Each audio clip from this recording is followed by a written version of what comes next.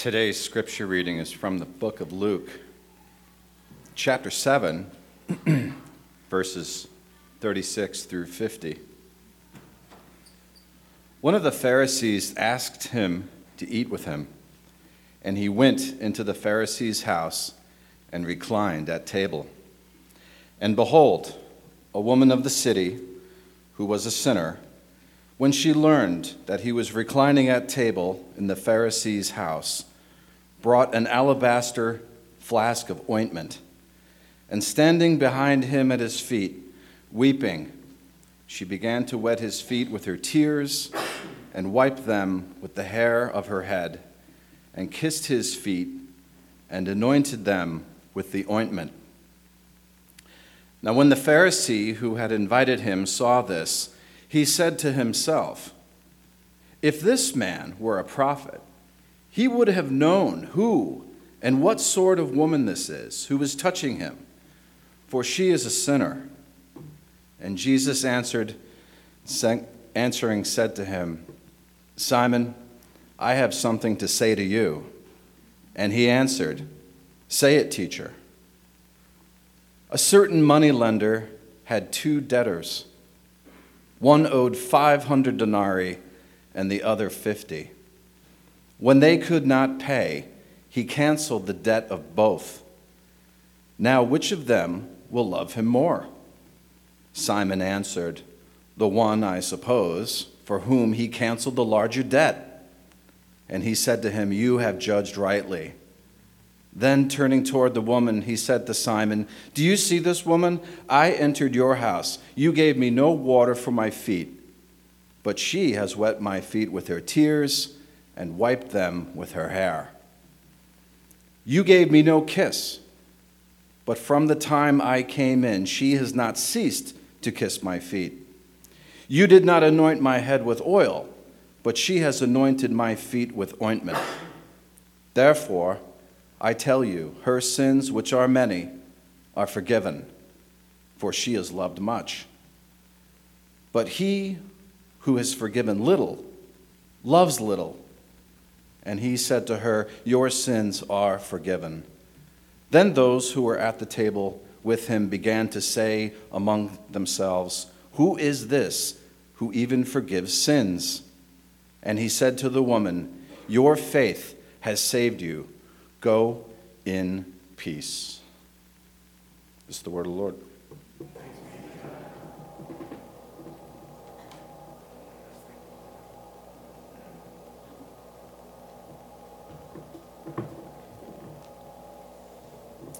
Would you pray with me? Father, as we look to your scriptures, we ask that you would again be present with us. I ask that my words would be useful to you and to the work you're doing amongst your people. We pray this in Christ's name. Amen. So if you were around during the summer, you may have noticed that I took 1 week off in August, and you may have heard why. A friend of mine was on sabbatical, and he asked me to fill in for him one time over the summer, and I chose August 13th. And why did I choose August 13th? Because I had a birthday on August 10th, and I wanted to be out of town. It was a day that I turned from the 40s to older.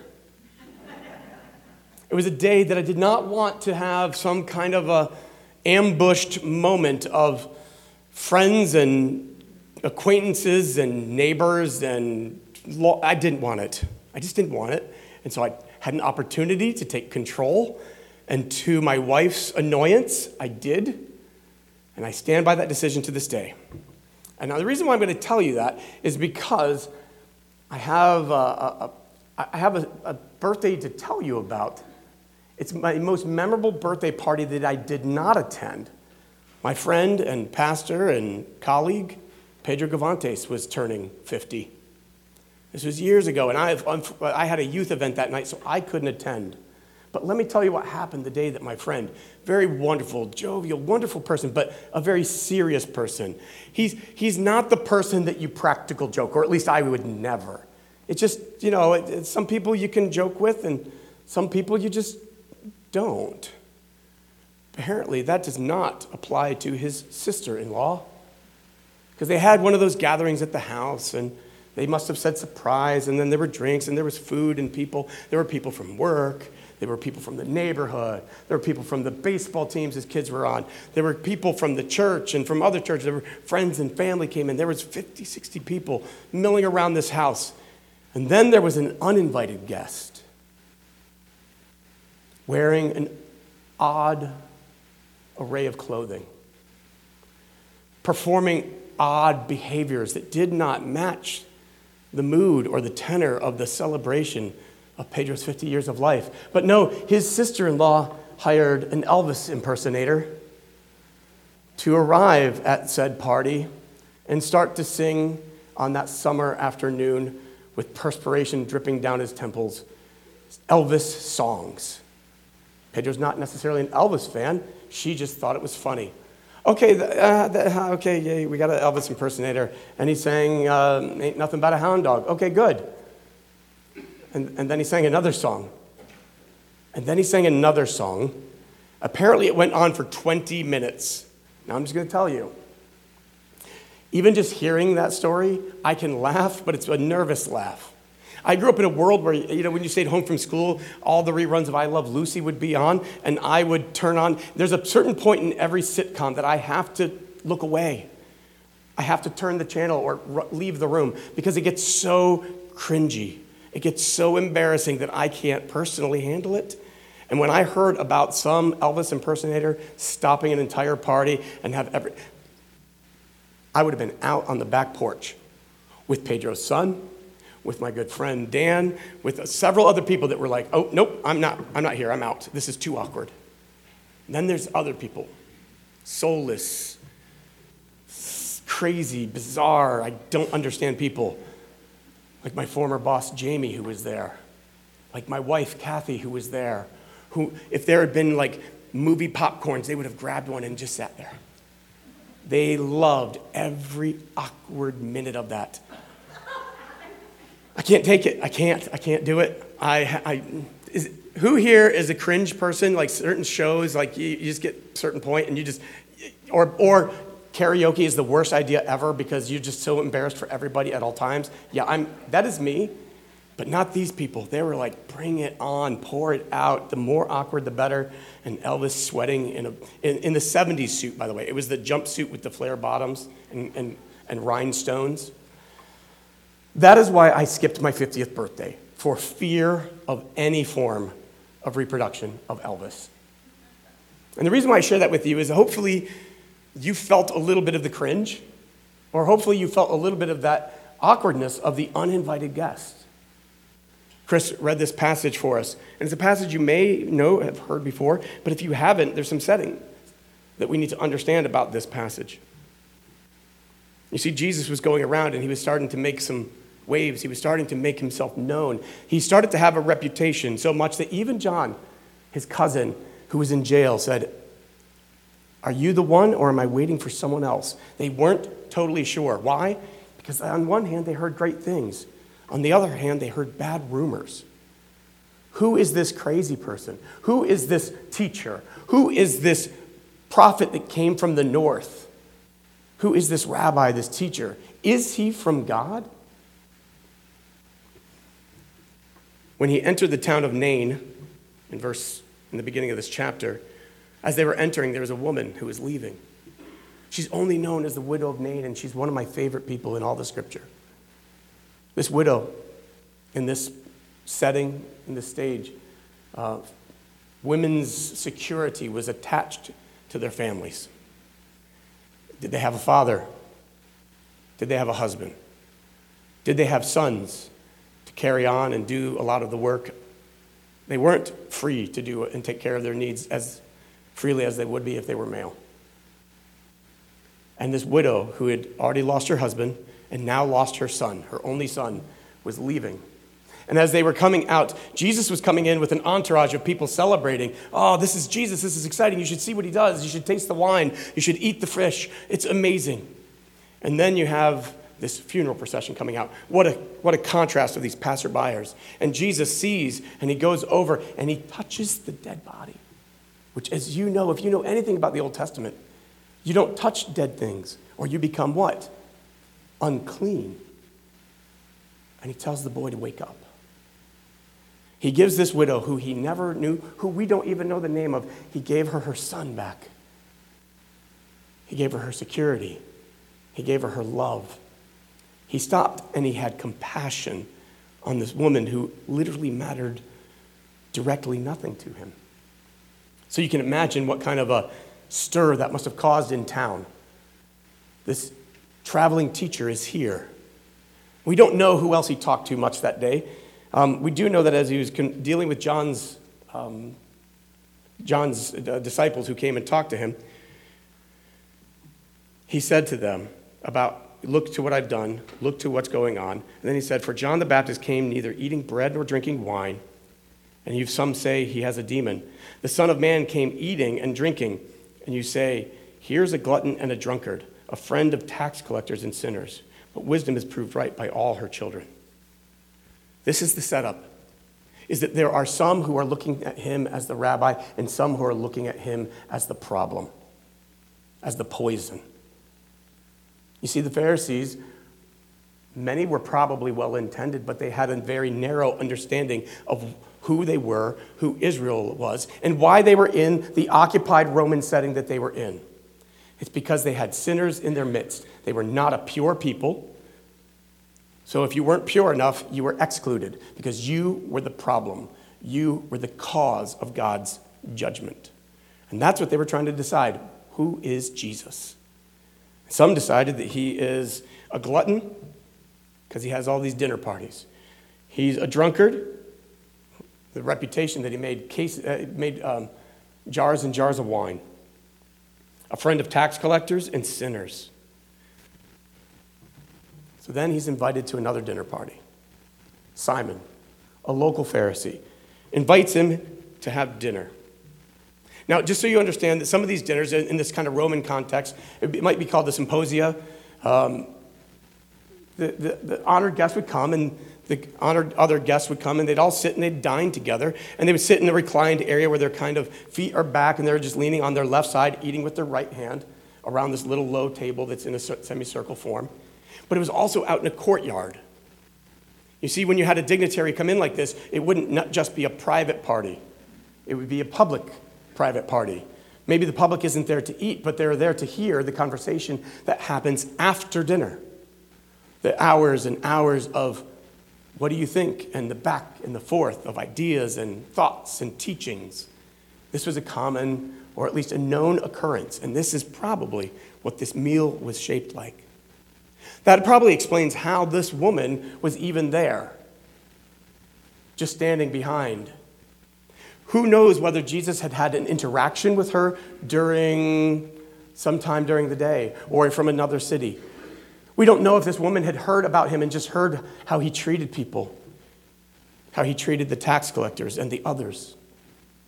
Or we don't know if as they were having this symposium, this back and forth, she was moved to tears.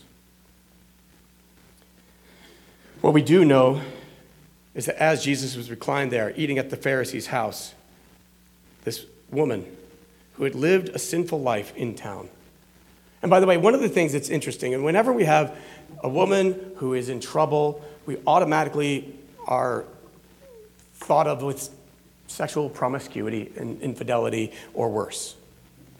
But I will say the text in this instance does point to that. They refer to her as a renowned woman of sin in the town. And then the way she acts and treats Jesus is one of someone who doesn't know proper boundaries. For one thing, women and men wouldn't be having conversations like that, especially in a public setting. Secondly, Joel Green, a great New Testament scholar, wrote that if a woman took down her hair in public, that would be on par with us today if someone took their top off. That kind of immodesty. It would be shocking. It would be stunning. And here's this woman who stands behind Jesus and starts to weep. And starts to weep on his feet. And she kneels down and undoes her hair and starts to wipe off his feet because who knows? She's embarrassed. She's sad. ecstatic. We don't know. She's just crying and weeping, and feet are being washed with her hair. And she takes the little perfume vial that she had around her neck, the alabaster, and she opens it up and pours the ointment on him. And this is obviously one of those cringy moments that I like to avoid. Imagine if you're one of the dinner guests there. You're reclined, and you're thinking, Simon, what's going on at Simon's place? Or maybe you're one of the around the edge guests. Maybe you're a bystander who came in because he saw a crowd, and you know what we'd like to do. Think back to grade school when somebody was all gathered up. Everybody starts running because there's a group of people standing in a circle. It must be a thing. Well, the thing was happening, and this was far greater, far more noteworthy, far more rumor-worthy than anything they could have imagined. You know that woman in town, you know that one.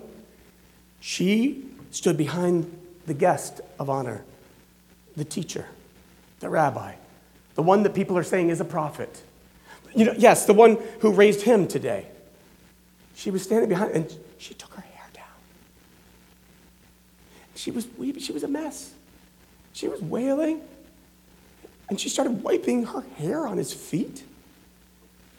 Socially speaking, and morally speaking, this woman was all sorts of socially wrong. Every form of wrong. When the Pharisee who had invited him saw this, he said to himself, if this man were a prophet, he would know who that woman is. See, Simon invited him, but not to really know and support Jesus, or not necessarily to condemn Jesus. I think he was kind of an open-minded inquirer. Who is this man? Well, let's have a symposium. Let's have a dinner. Let's see who he is. And then at this moment, Simon's like, I've seen all I need to see. Because if he was a prophet of God, he would know who she is, and he would not tolerate such behavior. Now, let's also put ourselves in that spot. Jesus' reputation is on the line. Jesus is trying to start a movement, right? Jesus is trying to inaugurate the kingdom of God. And the kingdom of God is one where we are to what? Repent, for the kingdom of God is near. And yet, he does not have a real strong obedience to the laws of our people. He just touched a dead body earlier. I mean, yes, he made him alive, cool, but... And I've heard he eats with tax collectors and other sinners. Problem? Some said he's even got drunk. And now that woman is touching him with her hair. How does he know her? Yeah, you can imagine how the rumors would go. How would you feel in that moment when you're trying to assess what's going on? And Simon made a decision. He now knows, not a prophet. And then Jesus answered him, Simon, Simon, Simon, I have something to tell you. Go ahead, teacher, tell me. 2 men owed money to a certain moneylender. One owed him 500 denarii, the other owed him 50. That's kind of the difference between like almost 2 months' wages and almost 2 years' wages. Imagine yourself in that time in life where money is super tight and you're just thinking, how can I get one creditor off me so I can pay off the next one? And then you face that creditor and they say, you don't have it? All right, well, I'll clean the books. It's forgiven. The person forgiven 50 is grateful, aren't they? Oh, thanks, Tom. Great, I appreciate that. I'll get you next time. But the person who was forgiven 500, they don't have that capacity to say, I'll get you next time. Because the scope and scale is beyond a quid pro quo, a trade, a barter. No, it goes well beyond that. So Jesus sets up this parable, this story, and asks, who loves more? Simon's smart, and he answers correctly. Well, clearly the person forgiven more loves more. Friends, one thing that Jesus could have done in that moment to save his reputation would have been to say, oh, please, dear, stop. Thank you. I see your sincerity, but what you're doing is a little inappropriate. Right? He could have stopped an inappropriate expression of authentic appreciation. Right? You can have both, can't you? You can have both at the same time. You can have someone acting genuinely, sincerely, while also being inappropriately, which I believe she was for their day and their culture. And here's what Jesus did not do. He did not stop her. He knew her heart, and he embraced the moment, and he embraced this woman's offering as genuine and therefore worthy of reception. I don't know if I could. To be honest, by my statement about the birthday party with Elvis, I would have been out on the back porch and just avoiding the whole thing.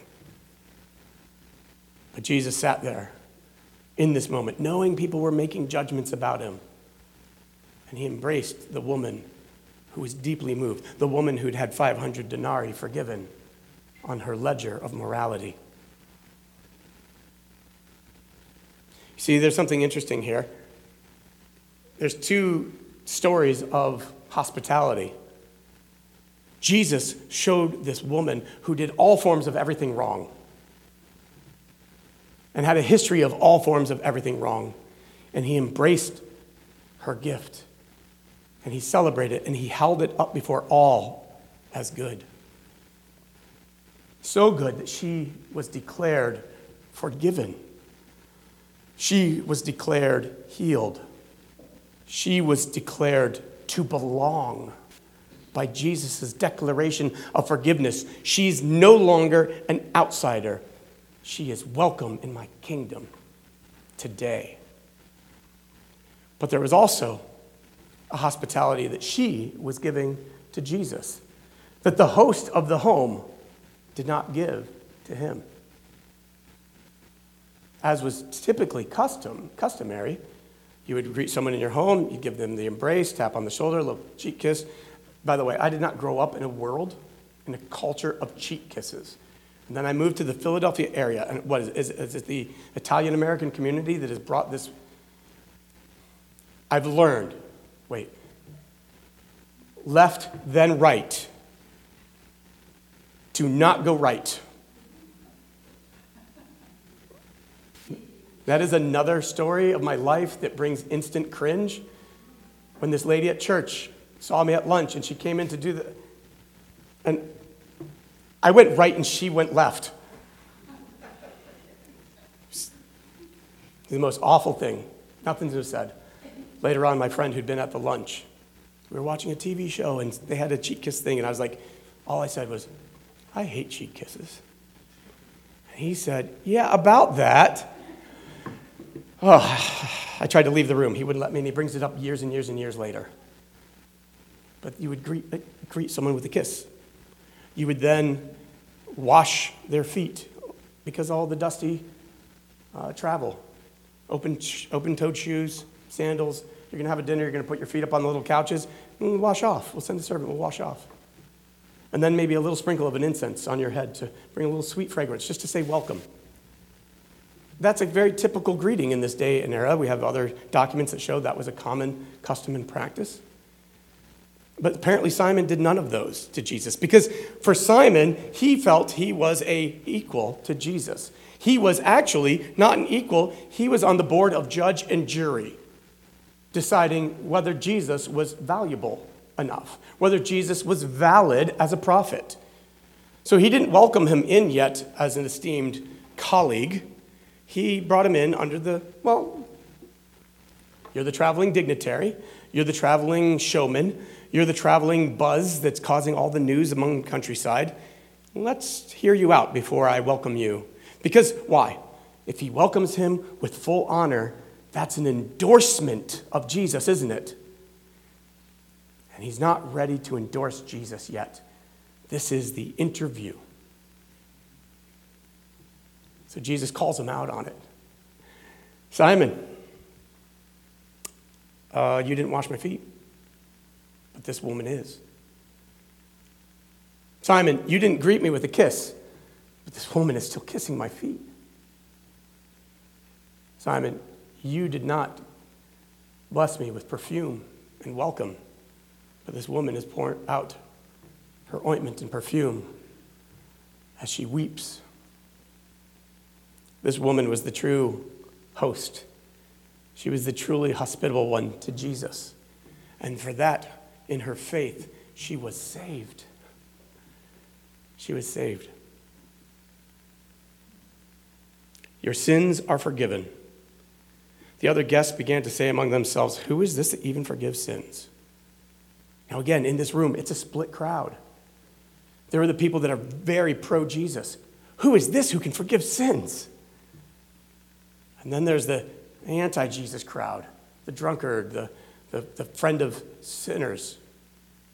Who is this who says he can forgive sins?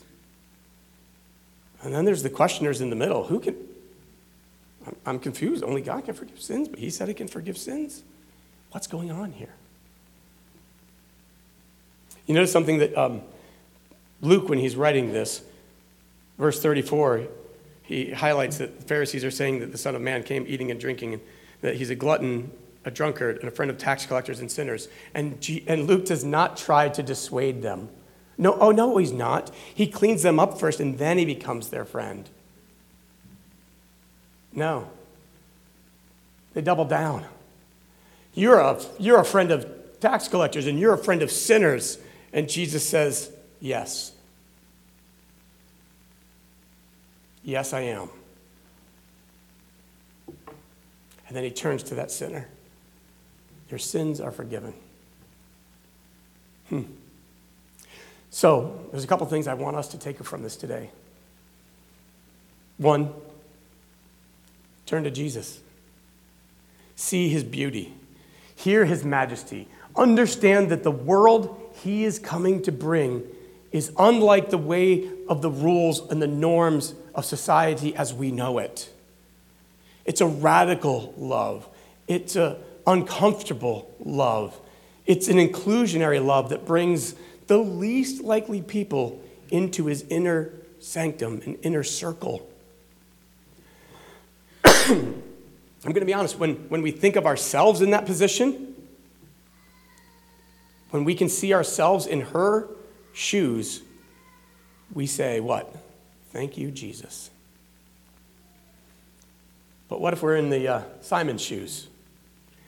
What if we're comparing ourselves as good, mature, committed churchgoers to the people that don't go, or to the people who don't do right, or the people who are trying to actively destroy the world as we know it?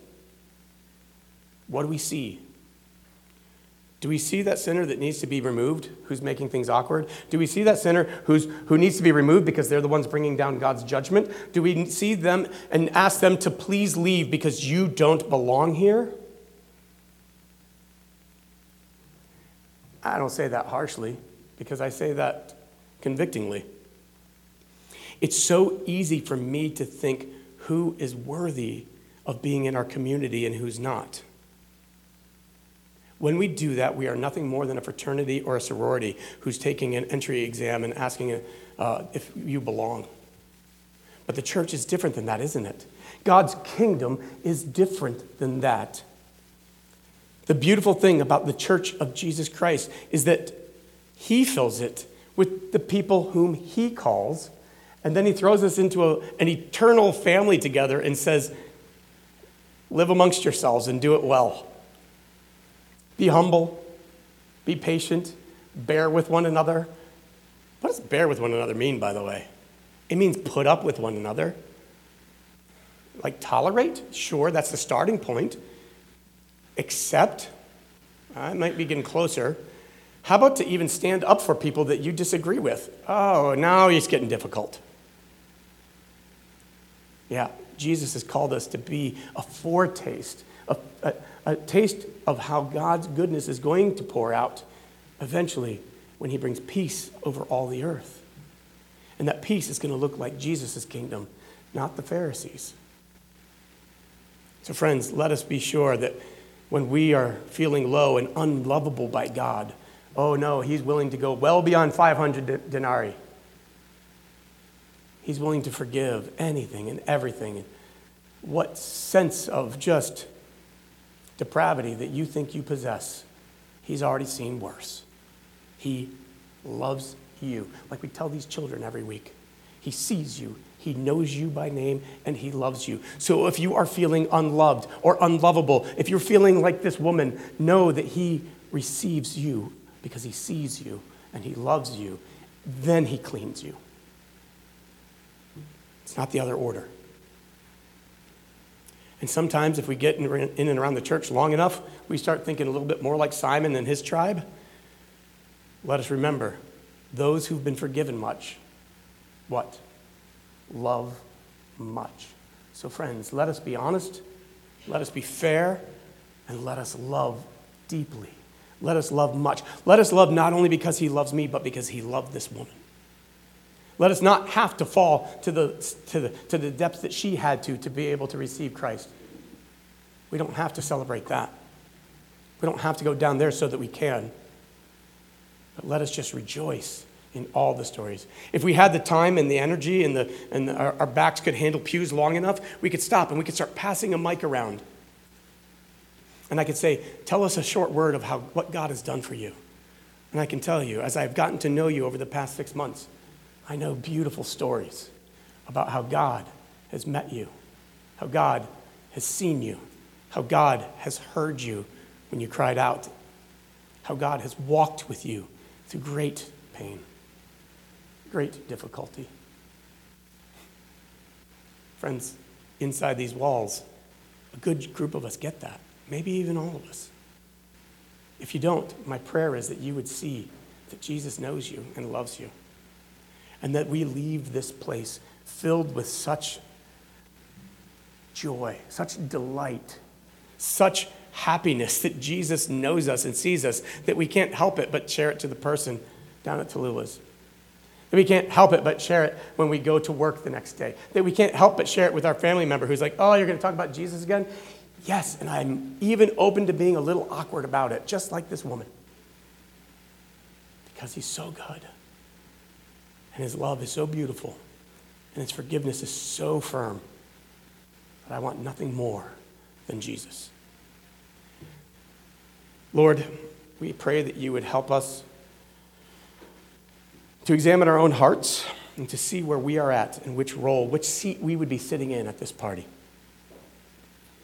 And Lord, help us to not, as we sit and figure out our seat, help us to see if we have a good view of Jesus. That we could see his love. That we could see that he didn't turn away from the awkward or the sinful or the broken. But that he accepted her. And then he forgave her. And he set her on a transformed path. Lord, we pray that that would be our story as individuals and that that would be our story as a church. We pray in Christ's name. Amen.